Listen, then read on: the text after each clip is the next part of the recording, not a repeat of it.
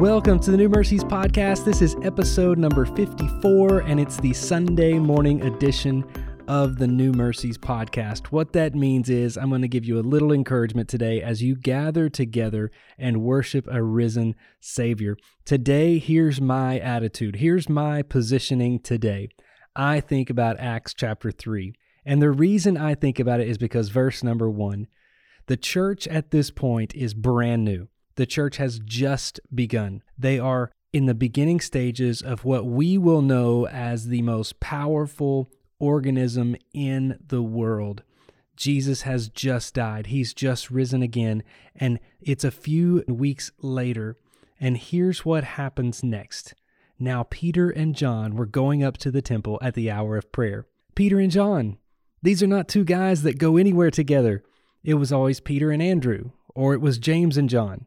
Peter and John were rivals. They were opposites. Even among the disciples, these two guys were always battling for who was going to be the favorite, who was going to be the one walking with Jesus. You could almost hear Peter saying, "What would John do? John doesn't do anything. He's not a doer. He's a dreamer." You could hear John saying, "Well, Peter's going to run his mouth. He's going to jump in head first. He's going to make a fool of us."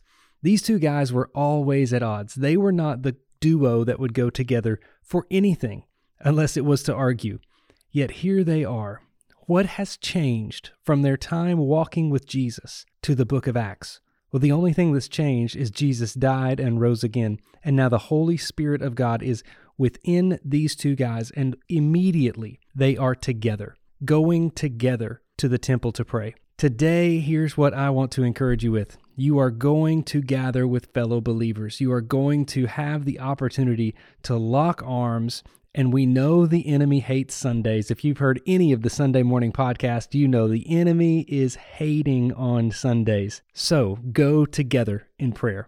Go together with one another. Jesus prayed his high priestly prayer before the Garden of Gethsemane. He prays to his Father and says, "Father, let them be one." And here, Peter and John are proving what one looks like.